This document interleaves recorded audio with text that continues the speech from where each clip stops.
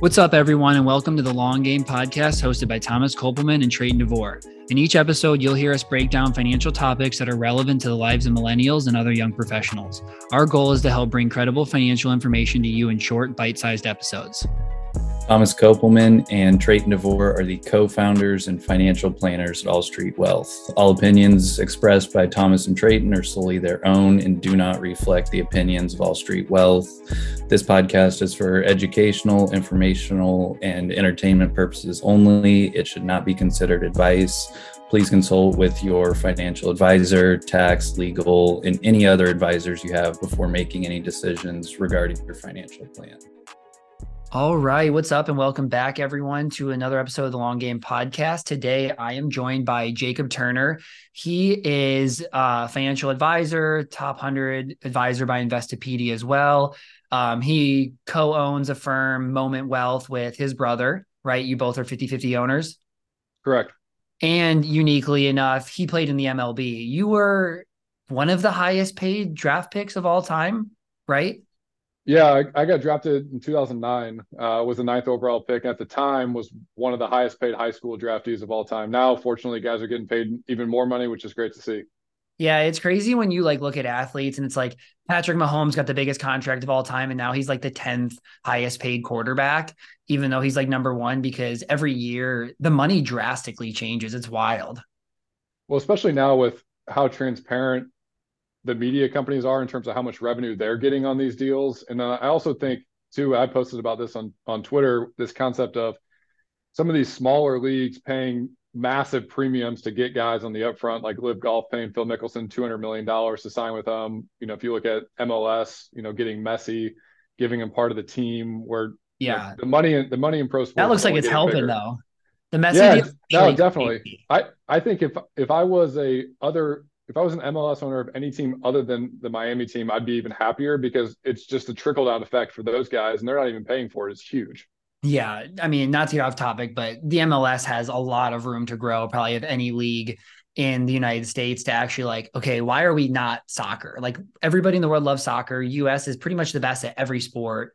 What have we done that soccer for men, at least, is just not a good spot and nobody wants to stay here? And hopefully that's the switch. And then one other thing before we go back into your bio, but did you see the Phil Mickelson stuff about how he gambled $1.2 billion or something was his total gambling amount? That's insane. I think the more interesting thing is the story that, I don't know Phil at all, but the story that he crafts in the media is a very well calculated one. And it's interesting to see the other side of an individual that I've seen a lot of the good on just from watching from the outside. That there might be some skeletons in the closet there. Well, I didn't read what I think it was not that much money, whether he won or lost. He's pretty close to a break even, but that's really funny that you spent $1 billion total on bets. That's just, wow. That's just a different level of just being a degenerate, but that's a big contract that he got too.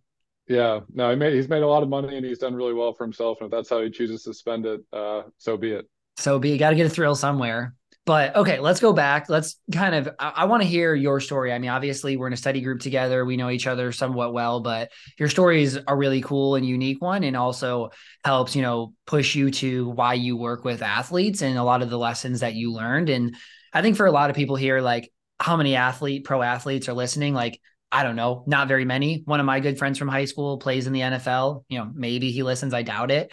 But I think this is interesting for people to kind of hear about that life. It's not overly talked about. To hear about kind of the struggles that they have, and 3, what we can learn from athletes that we can apply to other business owners, and just people in general. Yeah. And I think as we kind of walk through this too, Thomas, just the idea, there's so many lessons that I learned along the way, sitting on the other side of the table as the client. So yeah, it's funny when you made that introduction and you said, Jacob's a financial advisor, I kind of still cringe hearing that because financial advisor is not a term that I've always loved in the past. And so my journey, like I mentioned, I got drafted in 2009. I was really blessed to come into a lot of money in a really short period of time and had some really great financial people around me. My mom was a CPA growing up. My dad owned a small business. So always was kind of understanding of money and how the world works, but I never had more than a couple $100s in my bank account to overnight having a couple $1 million. It was a shock to me. And honestly, I was more scared than anything else. I just didn't want to end up on 30 for 30 broke, which is an ESPN docuseries that walks through how athletes lost all their money. Well, isn't the statistic there? It's like, I think 88% of NFL players are bankrupt within 2 years. I think that's the highest in the NFL, but I think all of them are like 80 to 90% have no money left over within 3 years. True, and it makes a really good Twitter hook. But I think the reality is actually a little bit different. Let me tell you why. Because most athletes don't make the money that we see, right? We don't. Most athletes aren't Bryce Harper making $300 million. They might be a guy that got to the NFL for 1 or 2 years and maybe combined made 700,000 to $1 million. Still not an insignificant amount of money. But then when you're traveling around, you're living that lifestyle, it can be pretty easy to spend 250 to 350 in a year not doing anything super fancy. So yeah, it's interesting. I think the athletes are getting better educated on it. But my I've always loved personal finance. When I was playing, I was always the guy asking people what they were investing in, who they were using, what they were doing for them. And I knew probably maybe 5 years before I got done playing that I wanted to do something with personal finance. I didn't know what that would be. And since that time, I got done playing in 2019. We started our firm at the beginning of 2021 with really that focus on helping high growth entrepreneurs and professional athletes. And like we talked a little bit about, there's a lot of similarities between the two in terms of the planning and the way of thinking in general. Yeah, no, I totally agree. I'm curious to kind of hear from your experience and maybe a few points on the good or the bad of what you went through. Not like, I guess, baseball wise, but more so of like your financial journey, because I'm sure that what you went through is part of the reason why you're like, maybe there's got to be a better way to help these people. Because from all the stories that I hear are, obviously there's so many great financial planners in the world, right? There are so many great firms, but also like, who are people going to go after athletes? And a lot of times they're like, these are brand new people that are young. Plenty of them come from families that don't have financial expertise above them. That's a pretty easy group to target and be able to take money, provide little value from. Yeah, I think for athletes in general, and I think this is true for anybody, as you mentioned, there's so many people out there that are really good financial planners. There's amazing people out there to help you manage your money. I think we're seeing it more and more, people showing their true expertise, which is awesome. But ultimately, it comes down to communication. And when I think about my own experiences, a lot of what I experienced wasn't so much that I had people that didn't have the expertise, but maybe I didn't have the people that could communicate in a way that I understood. And ultimately, as the client, you're sitting on one side of the table and you're kind of shaking your head. Yes, you've had some level of success to be in the position you're in, because whether you're an athlete, whether you're a business owner, whether you're a key employee, whether you're a diligent saver, like you've worked really hard to even have the chance where you're saying like, I think I should engage with a financial planner. And you don't want to be sitting on the other side of the table feeling quote unquote stupid or Yeah. uneducated about questions that, like, should I ask that question? He's mentioned that term mutual fund 3 times. I don't even know what that means, but now we're kind of down the path. Should I go back and ask him what that means again? Yeah. I think that's a really important point. I think, not to get off topic, but you and I both are content creators and use that to funnel to our business. But I think that the power that it creates for us is people can see the way that we can explain things in a really basic form. And it's something that I always do with my clients. I'm always like, hey, I don't want to pretend like you guys are dumb or that your knowledge is low, but I'm going to explain this to you in the most basic way. And if you understand it, just tell me like, great, I understand it, move past it. Because like that's the first thing most people come to me and say is that like, I left my last financial planner because they didn't communicate. 1, 2, like I just never understood anything they were doing. Like they didn't care to educate me. I want to be educated in everything throughout the process. Or they were just kind of like, people are shameful or scared. Everybody thinks they're behind or their education is lower. And it's really hard to like feel good about the work that your financial planner is doing or the team when you're not sure why they're doing it or what they're doing. It's just kind of happening. Yeah, I think you touched on it too. Just that idea of education. One thing I always thought about was the fee that I'm paying or the investment I'm making with whatever financial planner I'm using. I want to feel like I'm also getting educated along the way, because ultimately, and I tell every client this, like they've done the hard work to earn the money. It's just simply our job to help guide them, educate them so that they can ultimately make really good financial decisions. Like it's not my job to tell them that they need to go, route A or route B. It's to outline the pros and cons and get educated around which route they feel like might be best for them. And I think that's one of the things that was missing a little bit in some of my communications early on as a client was I felt like instead of being educated around what the options were, I was being told that this was the way. Whether that was the way or not, I wanted to be educated and understood, okay, is this the only way or should I be looking at other things along this? And as an athlete, one of the detriments as an athlete is you generally have a level of confidence that is probably higher than the average. It's how you got to where you're at. But on the money side, it can be a detriment because you're in the locker room and you hear, your buddy talking about some tax strategy that his quote unquote CPA is using to save him a bunch of money in taxes, and you think that you should be doing that too. And then when you bring it up, your financial planner is like, that's not actually a thing. So there's a lot of intricacies to navigate there. Yeah, I think that kind of shows like, one person hears things and then they try to communicate it to you and like they just learned this new thing, right? They actually don't understand at all what's happening. Now they're teaching you about what you should be doing to be like them. And that's I find that goes through the grapevine all the time. I have clients like, hey, what about this? And I'm like, nope, that makes no sense for you. Or what about this? Nope, that makes no sense for you. Like we all hear these things. But I also think the other hard part for athletes too is lifestyle, right? Like you are around other athletes where you might be that I'm making $1 million or $2 million a year, but you also might have somebody in your locker room making $45 million a year. And there's events you're going to go to, there's the cars that you need, there's the vacations. And on top of that, you still need like the physical therapist and the trainer and probably the chef. And it is a really high cost lifestyle. And I think people look at athletes and like, they're so dumb, they're spending all this money, but like also one is, yes, they're falling into some traps, but two is, it's an expensive lifestyle to try to maintain your body, your physicality, your athleticism to survive long enough in any of the leagues. Yeah, 100%. I mean, you hit the nail on the head there. When you think about, I remember when I was playing, I always would tell my wife, I'm like, well, we have these expenses, but these are quote unquote baseball expenses. Yeah, And at the their needs. time, yeah, at the time we had a house where we live today in St. Louis, but during the season, I'm doing short-term rentals everywhere. As you know, with short-term rentals, like the cost to rent that is going to be a lot higher because I'm going month to month. So now I'm paying a 20 to 40% premium on this apartment. I got to rent all the furniture. I'm flying my family around to come see me. I have a personal trainer. There's a lot of, quote unquote baseball expenses that go into just being able to compete at that level. And to your point, you are around people that are in completely different spectrums, but you're in the same locker room together. If you're making major league minimum, you're making somewhere around $750,000 a year versus, this guy's in the same locker room, to your point, making $36 million. Those are completely different worlds that you're living in, but they're combined and you're one of the same people because you're in this circle. And I remember my very first spring training, we had a guy that was making, I would call it like $15 million a year. And he had the Mercedes dealership show up at spring training with all the new cars. So like the S-Class, the SUVs, everything. I'll never forget this. After practice, he walks out there and he pointed at like the white S550 and he's like, I'll take that one. And I remember walking back into the training room and asking like, so I guess there's like no negotiation on that. You just pay the sticker. And it's like, oh yeah, that's just, and it was like a culture shock to me because I came from a world where, my parents knew what a budget was growing up and like instilled that in us. So this was a alternate reality is how I describe it.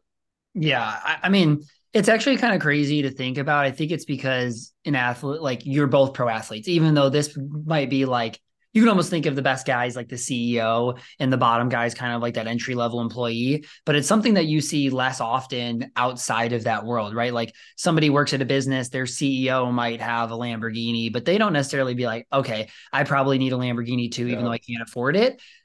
It's kind of this weird dynamic that specifically applies to athletes. And I'm curious, like, how do you help them overcome this? Because I think that's going to be one of the hardest parts. I've always heard it's hard to work with athletes because of this piece. I think at the most basic level, it's showing them what the value of the dollar really is for them. And one of the biggest advantages an athlete has is they're getting all this money at a really young age. So they have this amazing runway to let the money invest and compound. So even something as simple as showing them, hey, if we didn't buy the $100,000 car and we bought the $60,000 car, something still really nice, but it's not going to be, the $100,000 Range Rover.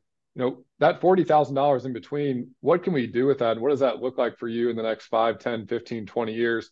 And really trying to start extrapolating out the time frame for them to show them that they have the ability to create this snowball at such a young age, which, as we both know, is one of the hardest things to do in building wealth. Once you have the snowball and you got it going down the hill, there's some amazing things you can do in your life with it. And as an athlete, you can get given the snowball at an age like 18, 22, 25, 30 years old, where now all of a sudden you have 30 to 40 years to not only let the money compound, but also be taking little bits and pieces of it along the way while it's still moving down the mountain.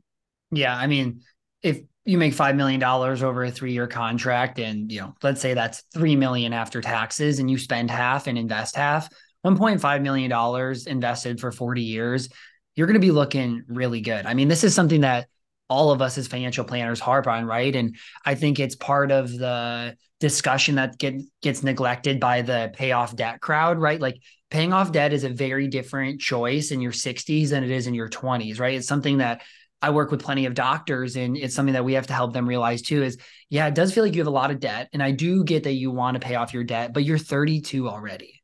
If you take another 8 years to aggressively pay off your debt before you start investing, that difference of what you need to do is crazy. But if you are able to balance the two, the future is very different. I think this is something that we always want everybody to understand is you don't want to necessarily be the fire crowd and like give up everything today, but you do want to find the balance of like, how do I give the longest time frame possible for my money to be invested? Well, I think that's another thing too. And I think this is true for clients in any aspect. We as financial planners, one of our sole duties, right, is that we want to help our clients build the muscle of saving, right? So whether they're making $100,000 or $10 million, we want to help them understand what the value of saving some portion of that money might be. And then it's not a choice. Yeah. But then the flip side of that is at some point you need to loosen the reins a little bit and be able to enjoy it too. And it's this weird, it's a total first world problem is how I would describe it. But like you save all this money, you have this big snowball, and then you're so scared to take anything off of it. And then every time you do, you don't really feel good about enjoying it. You're just worried that, well, if I keep doing this, like, am I going to run out of money? And I can remember even as simple as I remember the first advisor that showed me a Monte Carlo analysis. So this analysis, all these different scenarios, and it came back with this percentage. And I'll never forget the percentage. It was 86%. And my first thought was, okay, so 14% of the time I run out of money. Now, you and I both know it doesn't mean 14% of the time I run out of money. But the way that they had communicated to me, which kind of goes back to what we talked about at the beginning, that's all really about the communication was, okay, well, 86% of the time it's going to be good and 14% of the time it could be really bad. I'm like, well, I don't want that. Like, shouldn't I want 100%? And I think there's this constant tug of war between saving and spending, especially at such a young age, because you and I both know if we run an analysis for any individual and you're extrapolating out over 30, 40, 50 years, and you tweak the return a little bit, you tweak the spending a little bit, I mean, we can see massive differences in what the outcome looks like. Yeah, I think that's, for me, the hard part of using financial planning software is like I use it as more of like an aggregator than like here's the results, because for my clients, most of them, right, are 30s. I have some clients in the 40s, some early 50s, but in general, most average ages in their 30s is like, okay, 30 years from now, these scenarios are wildly different. If I use 10% versus 8% versus 6%, if you end up choosing to get the next house, if you increase spending by 1,000 or 2,000, if you double your vacation, like these variables are all way too all over the place. So what we really focus in on is like, what are good metrics to follow to help set you up for success, right? Like, and maybe that's, hey, you don't really care to retire early. Maybe that's, let's be investing 20% of your income and let's fine tune the investment portfolio, where that goes, the tax planning, all of that. But I think so many people think it's like, here's the goal. You need to do X dollars a year to get there. But if inflation's 4% versus 2%, you're so far off. If returns are 1% off, you're so far off. And with that much time frame, you really just kind of need to like set yourself in the right direction and then continue to course correct as things come. But I think people get so focused on like, what is the exact dollar amount I need today, because they want certainty. And there's just no possible shot that you can have any true certainty. Maybe athletes, right? Like if you're going to get $5 million invested in your 20s, I'm pretty certain you're going to be okay in your 50s to retire and not make an income, right? Like You don't need a whole lot at all to make that happen unless your lifestyle is insane. But I do think that is a really hard part about financial planning for people, and something that I haven't had to put myself on the side of the table to see those results. But even when I'm helping clients and I see like 75%, I'm still like, oh man, they're probably going to view this in a bad way. And then you look at like Kitsis and all of the other research shows that like 50% is actually a good spot to be in. But it's still weird to think and view that. Yeah, well, I think, you and I both feel strongly about this, but this concept that, this quote unquote financial plan that you put together, which is really just a strategy moving forward, is how I would describe it, is something that is going to change every year, right? And all we're trying to do, to your point, is we're trying to get directionally correct, but there's going to be so many things in your life, and especially for an athlete, but for any young individual that's earning significant money, there's going to be a million things that change. I know for me at 18, I didn't have a wife and kids. Now I have a wife and 4 kids at 32. My life changed a lot from 18 to 30. And the things that I spend money on, the things that I value now are so different than what I thought. Like at 18, I'm like, oh, well, I want that thing. And now I look at it and I'm like, well, I'm glad I didn't buy that thing because I really focus on this now. But you and I both see that with clients where it's a constantly updating, it's an evolution of where they're going. And to your point about some of the stuff that Kitces has put out, one of the interesting things that I've come across this year that I've really tried to harp on with clients, especially those that have really solved the need for, they're never going to have to worry about money again if we continue to make a lot of the blocking and tackling of personal finance. Okay. But really starting to think about, like, how do I want to spend this money? What are the things that bring me joy in my life? What are, charities I want to not only, spend my money on, but I also want to contribute my time and my effort and my energy to? Because there has been a lot of studies that show that people that work with a lot of qualified professionals, and if they're working with a qualified financial advisor, leave more money in the legacy bucket than maybe they intended to. That's not always inherently a bad thing, but what I will say is you can do a lot more in your life at 30 to 50 than you're probably going to be able to do at 70 to 80. Yeah. Yeah. Going back to what you're talking about, it's a very interesting philosophy. When I was reading Psychology of Money, one of the biggest takeaways I had is that we all have this like weird thing where like we look back 5 years or 10 years and we're like, we are so different. Like what we like is different. What we value is different. How we spend our money is different. How we spend our time is different.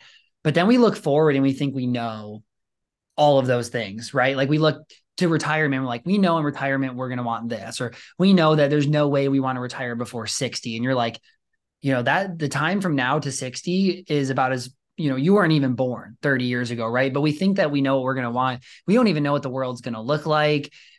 We have to take our best guesses, obviously, but it is this weird thing where take your best guess, try to plan for it. But good financial planning is like creating flexibility and options to totally change your mind. But I do agree on the legacy side.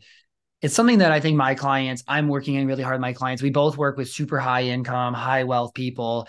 And a lot of them are really driven by really high savings investment rates, right? Like they've done well, but they actually struggle to spend money.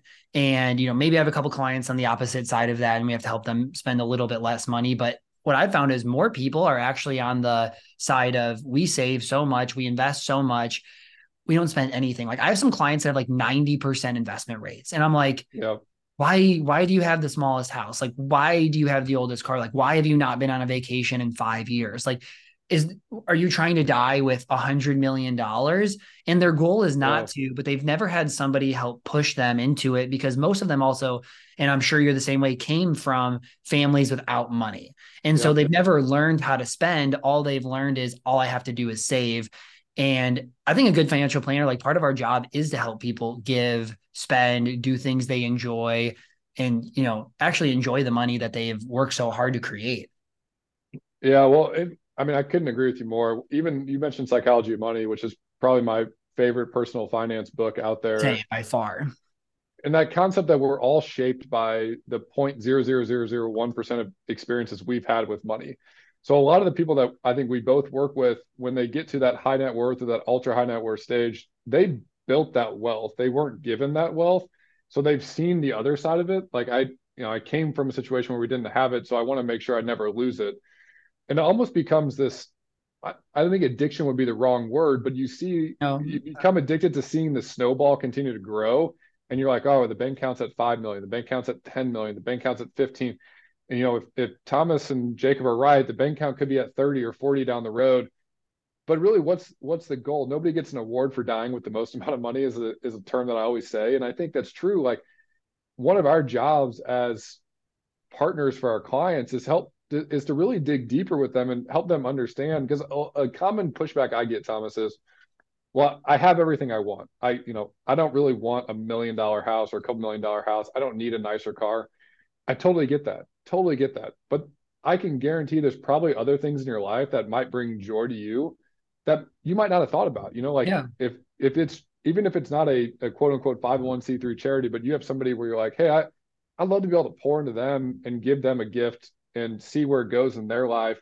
Like let's think about doing that, where I think it's our job as planners to really get them to start thinking more strategically about the money. And then also, to your point, instilling that confidence in them that they can spend the money, because that can be one of the hardest things. You finally go on the vacation and all you're thinking about on the vacation is like, well, should we go out to dinner tonight? Yeah. You already did the vacation. Like you're good. Go do it. Have fun. Enjoy it. Yeah, that's something like I've personally been working out with myself and honestly a lot of my clients. So in the last couple of months, I've had a couple of clients who are getting married and we've been talking about like, do you combine finances? Do you not? And there's always one side that's the bigger spender and the less spender. And I'm like, hey, guys, think about this. Like this person, the one that spends less is always like, I don't know if I want to combine finances, right? Like I just, don't know if I want, like if I would put in the money, it's going to get spent. And I'm like, okay, think about this, right? They're spending that money now. You're spending this money now. You're in a totally good spot. Let's say, especially because most of my clients making $500,000 have a high savings rate. I'm like, what's the worst thing that happens, right? Like this person spends, an extra $500 a month, right? Like if you give an extra $500 a month, that's actually a good amount of things you can do, right? That's, more clothes. That might be they eat out extra times, they go get a smoothie, whatever it is. You make $500,000 and you overspend by $6,000 a year. That's 1%. You're not going to get thrown off by 1%. Like you might want to continue to track it. You might want to make sure that you're kind of staying like that this isn't continuing to be 1%, then 1%, then 1%, then 1%. But in general, I find like us who have our mind driven by money and understanding money and trying to save and invest, like we think that these small mistakes are really what's going to throw us off. But then you go look and you're like, if you had a mortgage at, 0.5% higher interest rate, that could cost you $50,000 to $100,000 more. Like that might be an easier way to plan things or get a little smaller house than worry about these small expenditures. But then the other thing I really like that you talked about too is the numbers game. And it is a hard thing. Like I find this, a lot of my clients are so driven by numbers and to a fault. Like we had a client that we were working with that was going through a business sale and the value of their business was like 4x what it was 3 years ago. Like they were at the point where it's like all owned by their family minus like 10%. They could sell and never worry about money again. They actually don't even have to worry about money before the sale. They could sell this business. It's a single child, single grandchild. So like grandchild going to be a billionaire pretty much. They said no to the sale of the business because it was slightly less than what the value that they put in their head of what they wanted their ultimate net worth to be. Even though dad's not in good health, could be the last few years of his life, what they're thinking. And he was so stubborn to say, I don't want that. I don't want to take it because it was less than the number I had in my head, even though we would be fine for the whole rest of our life. And I think this is like a lot more common than people think. We all think that we're immune to that. But I think we all play life and wealth accumulation and business as a video game. And there's good and bad, right? Like work hard, accomplish, you can do this is really good. The downside is that like, when do you stop playing? And I don't think that is something that really almost anybody has naturally the ability to do. Yeah. It's just knowing, I think Psychology Money talks about this, but it's knowing what is enough. And there's a lot of beauty in enough. I mean, I had a conversation with a client very similar where they have enough money to do everything that they're currently doing in their life. And when I've asked the question around what are the other things that you want to do in your life from a monetary perspective, there's not anything else that's top of mind. They have the house, they have the cars, the kids go to the school they want, they go on the vacations. He works about the amount of hours he wants to work. And he had this new opportunity presented to him where he's going to be able to 2 or 3x his potential income. And it's a significant amount of money. But I had to remind him that, hey, remember, you're still making a really good income over here, and you're doing all the other things that you said are really important to you. And if you take this other opportunity, you're going to be working more, you're going to be away from your family more, the vacations are going to go down, and yeah, your bank account is going to be bigger. Yeah. But at the end of the day, is that what really matters? And it's a weird tug of war, and we're in a business that we help people manage their finances, but I think that's a really important thing. And I mean, through my own experiences, I've had a lot of those similar thoughts myself where, well, yeah, I could do that thing, or I could make that investment, or I could add this complexity to my life. I could do short-term rentals or whatever it is, not knocking the short-term rental crowd. I could do short-term rentals, whatever that thing is. But if I add that additional complexity to my life, is the outcome going to be enough to sway what it's adding? Because, you know, you can't have the good without the bad.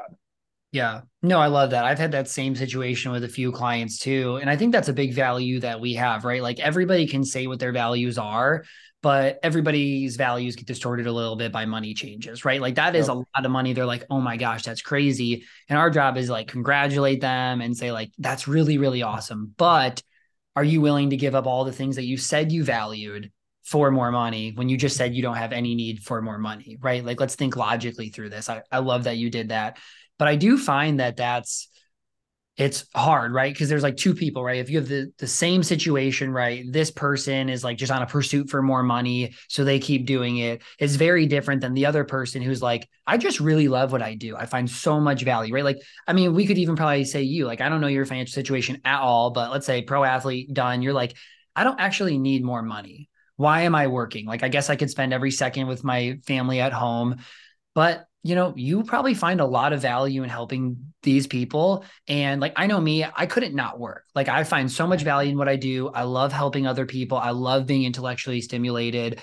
I could not just be like, money's good. I go sell my business in like 3 to 5 years. Like I've had a couple of people like, hey, we would love to buy your business like super early, get you behind it. You help market, drive people in and blah, blah, sell off in the sunset. And I'm like, that just would not be fun. Like to me, like Yep. I just can't imagine taking money and in 3 years, like what would I do? Like I just love what I do. But that's very different than the person who's like only continue what they do to chase more money when they don't need money, which is why you can never give like a exact piece of advice to somebody without truly knowing them, their intentions, what they value, where they're going, all that stuff. Well, I think that's one of the things too that I respect the most about you is like I think there's a lot of value in what I would call earned experience, where you have this experience going through something that either it's a client, an individual, a family, a relationship that you have that you can offer insights through earned experience. Like you've been through what they're going through. And as you continue to build your business, it's much the same way. Like you said, like, okay, well, we had an opportunity to potentially sell, but then I'm starting to think, okay, well, this is what I talk to my clients about all the time, and you're starting to get all those same emotions. And ultimately with financial planning, it is this combination of art and science together, and it is not something that you can do on a spreadsheet. And I know there's some great spreadsheet people out there. They'll send me all their spreadsheets, and I appreciate it because I'm not great with spreadsheets. But it's this combination of what does the spreadsheet say versus what do I actually want in my life. And much like you, Thomas, like when I got done playing baseball, I told my wife Kristen, I love to do stuff. I need to be stimulated in that way. And for me, building this business has been a great way to do it. My goal since the beginning, and is still my goal, is one of the reasons why I post so much content, is I want to educate as many people as possible. I'm not going to work with every single person. And every single person that I talk to about potentially becoming a client is not going to become a client. But if they can go through the process and they can feel better educated about whatever decision they made, that's a win for me, because that was the biggest thing for me. I felt like, for lack of a better term, I was flying blind. I had all this money and I was picking and choosing people based on how nice the conference room was and how much I Yeah. liked them. Yeah. Yeah. That's definitely a hard part. I'm curious for you, like you maybe had this unique experience of going through a retirement. I'm curious what you learned by like graduating that life stage, and maybe also what you've learned from other athletes in it. Cause maybe your experience was really good. You knew you were going to kind of Yeah. jump into something else. But I think like I've actually written posts about this. I think there is a lot to learn about from athletes on retirement. Yeah, it's hard. I mean, somebody asked me the other day, a guy that's getting ready to transition out, and he was like, "Hey man, I love what you're doing. I would love to get your experiences." And I love nothing more than to be able to share my experiences. But the first thing I told him was, it was really hard. And I know it's easy to look at, like, I have this business now, it's going really well, I love what I'm doing. But at the beginning, it was really hard. I got done playing, and it wasn't like there was a million people calling me and wanting to hire me to go do this job. My phone stopped ringing. The people that were calling me that wanted tickets or wanted insider access or whatever it may be, or thought that I was cool, those people weren't calling anymore. And it was really challenging. And then I think from a financial side, the conversation that I have a lot with clients is, whether you sell your business, whether you have the big contract as an athlete, at some point in your life, you're going to get to this point where you're like, I am richer on paper than I've ever been. I've made as much money as I can in my athletic career or in my business, yet I feel poorer than I've ever been because now I'm not making that steady paycheck that was coming once every 2 weeks.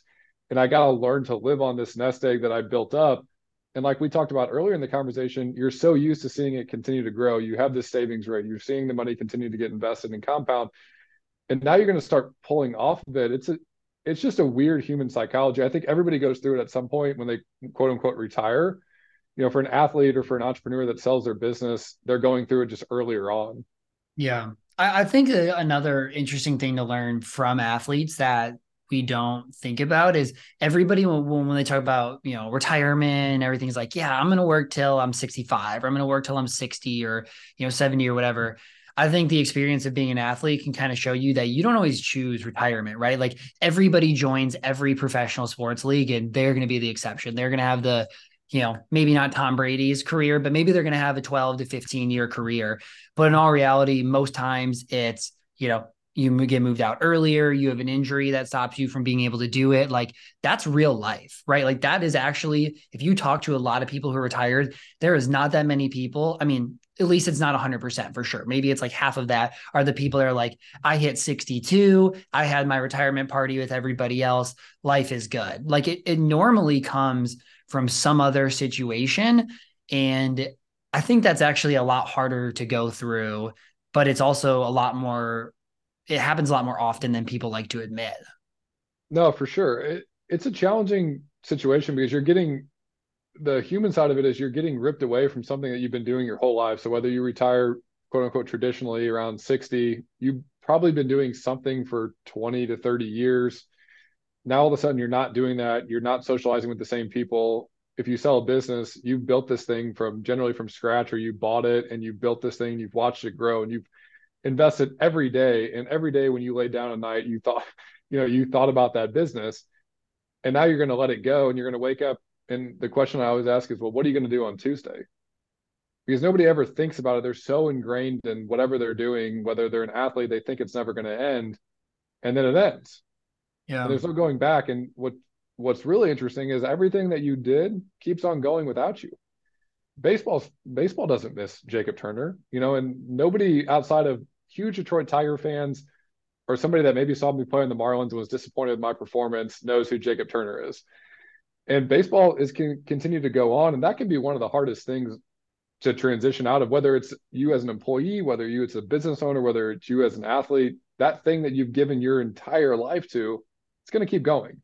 Yeah. And I think it's part of realizing too that like we all feel like we are the world and the world revolves around us, to then realize like, especially as an athlete, like obviously, I don't know, everybody knows my story. Like I was pretty good in high school, went and played in college, ended up getting hurt and choosing to stop play. But like every day, all it did was revolve around sports. It was the training to the food to like, everything that has to do with it. And your life is very like perfect to a T, has to fit you. Like I needed my dad there to be able to rebound with me. I needed the gym open to be able to do this. Like I needed my mom to make the meals. Like you really need everything situated. And so you grow up in this world where everything does revolve around you and everything's perfect. And all of the hard work that you put in is directly leading to what you get there. But at some point that does change. And then you learn like, well, the world goes without me. Like it isn't all about me. What are the things that I can take away from this? And I think probably the thing that both you and I, obviously you're a way better athlete than me, but you take away from the hard work of sports is that like, if I put in the work at something, I can be good at it. Like, I think that's, people look back on who a lot of the most successful people are. They're people who somehow in their childhood was able to build confidence, right? Like that's the number one thing that's lacking among people, is just like thinking that you're enough to be able to do the thing that you want to do. When in reality, there isn't much that stands out between any business owner. It's that they had the irrational confidence to believe in themselves that they could achieve it. Yeah, man, I couldn't agree with you more. It's being disciplined, it's creating confidence. The other thing I would add is just being humble. One of the hardest things about transitioning is from you go from this professional athlete setting where people are looking up to you. You walk in somewhere and somebody maybe recognizes you. It feels really good inside. So nobody cares who you are. Nobody recognizes you. Everybody's going about their Monday and Tuesday and they're not thinking about you. So you have to be really humble to say, I'm willing to start at the bottom. And just because I was Yeah. good at this thing doesn't mean I'm going to be good at the next thing. And for me, I mean, when I first got done and I looked around at different opportunities, I thought about it from the standpoint of like, what skills can I learn? But I didn't think about it at all from the amount of income I could earn. The best skills I learned were from telling people I will come work for free because I just want to learn the skills. And it's, I know that I think the title of this podcast is the long game, but you're playing the long game, right? Yeah. You're learning the skills, understanding that if I understand the skills and I stay disciplined long enough, this can become something really significant. Yeah, I love that. I mean, I think I've shared this on the podcast before, but for me, like I started my first job at a broker dealer, like it was not the right situation. Luckily, like I was still doing pretty well on the financial planning side, and I like put out to the world that I wanted to go like actually learn. Like I'm not in the place to teach me real financial planning, like learn how to drive new people to business, like the soft skills. And I ended up with a bunch of offers, and I took working with Justin Castelli, and it was like a 30% of the salary of everywhere else. Like I would have made 3x anywhere else I Yeah. went. But I knew that if I did that for a couple of years, that would be by far the best thing that ever could be. And now I'll make like 3 times what I would have made anywhere else because I took the opportunity to say, this is the person who's going to be able to teach me the most, where I can learn and be shaped into, the things that like you just can't go learn anywhere. Right. Yeah. And I think this is something that I hope people take away more in their 20s. Like, I think your 20s really is different as an athlete, obviously, but your 20s really is about learning. It's not about maximizing income because a lot of times people choose the job with the money with that's very steady over the place that can, 10x where you can get later down the line. Yeah, I would agree, man. It's you have to be thinking about what you're ultimately trying to accomplish. The way I describe it with clients is you have to start with the end in mind. So everything we're Yeah. doing from a financial planning perspective, we're starting with the end in mind, and then we're working our way backwards to understand, well, what steps should I take today? But you can't take this giant bite of the apple. You're just taking little baby steps every single Yeah. day. And you got to just keep showing up every single day. And whether that's in the business that you have, whether that's in the relationships you have, whether that's in the work you're doing, it's just continuing to show up every single day. And, I think you're a testament to that even on social media. The reason why you've been successful on social media is simply because you've showed up every single day and you've gotten better. And as you continue to write more, your writing is getting better and you're being able to articulate and communicate better and better. It's that way with everything in life. Yeah. Yeah. It's all about the reps. I'm curious, and maybe we both do this at the end, just to wrap up. Like, what are 2 to 3 things that you think that we could take away from athletes and apply to everybody else? The number one thing is just discipline. If you look at high performing athletes, Tiger Woods is probably the best example of this that's been in the public eye, but his discipline to work harder and longer than everybody else. We live in a world now where efficiency and meta work and whatever other term you want to throw out there is a thing. And I'm not going to dive into that. But at the end of the day, if you want anything to happen that's significant in your life, it takes you working at it. And it takes you working at it consistently. And it takes you showing up on the days you don't want to show up. And it takes you showing up on the days that you got your teeth kicked in the day before. So I Yeah. know you mentioned 2 or 3. That's the one thing that I would say I learned so much in sports by failing and being able to show up the next day after I failed. It takes discipline. Well, that's The cool lesson part 2 for about you. Yeah, well, the cool part about discipline though, man, is it's totally in your control. Like you get Yeah. to decide. It's a muscle you can develop and get better at. Yeah. I think it's interesting. Like, I'll talk to financial planners and they'll be like, oh, I've been working on content, for example, for a month and like, I'm just, it's not working. And I'm like, okay, like if you went and picked up a basketball today, would you be in the NBA? And they're like, no. And I'm like, why can you think through the level of sports that it takes reps to be good? But like everybody looks at like jobs or skills of like, I should be naturally good at that. But everything is about putting in the reps. So I totally agree with that. I think the couple of things that I would add here is that like one, I don't know, there's this weird belief among people who are successful that they don't need to hire financial planners, tax people, like lawyers, whatever. They're like, I figured that out. I can figure this out. But I think the thing you can learn from athletes is actually like, these are the most successful people in the world. They're the highest earners. They know that their time is absolutely best spent in the gym, working out, getting their therapy, relaxation. And like, you hire everything else out and stay in the lane that you're best at. Like, I think that's one big thing to me for athletes. And the other thing I was going to say is exactly what you said, really around the discipline, right? Like, there are people that are professional athletes that are there because of just their skill set, but that's a very small percentage. Most of the people that survive the long careers are the people that work the hardest and they have the most discipline. And if you look in, business, if you look in the people who are the highest levels of larger companies, they are the people that were willing to work the hardest, be disciplined, and continue to learn and improve. And I think you can apply that to really anywhere in life. Yeah, I love that, man. Well, that's a great way to finish. Appreciate you For having me sure. on. Yeah, thanks for coming on, man. Let everybody know who the best place to follow you, which is obviously Twitter. You're the one that has me beat on followers, so I'll give you their congratulations on that. You've been killing it. Yeah, man, I post every day on Twitter. I'm pretty active on LinkedIn, and then I've been posting quite a bit on Instagram as well. But you guys can find us. Our website's momentprivatewealth.com, and I'm sure you'll see Thomas and I engaging quite a bit on Twitter, or X, or whatever they're calling it now. Yeah, and your profile is at the Sudden Wealth for everybody to go follow. But Yep. everybody, hope you found this one interesting. It was definitely nice to switch it up and talk more like life and philosophy than just like tax planning. So Jacob, thanks for coming on, man. Really appreciate it. And everybody, thanks for listening. Please rate, subscribe, and we'll see you back next week. Absolutely.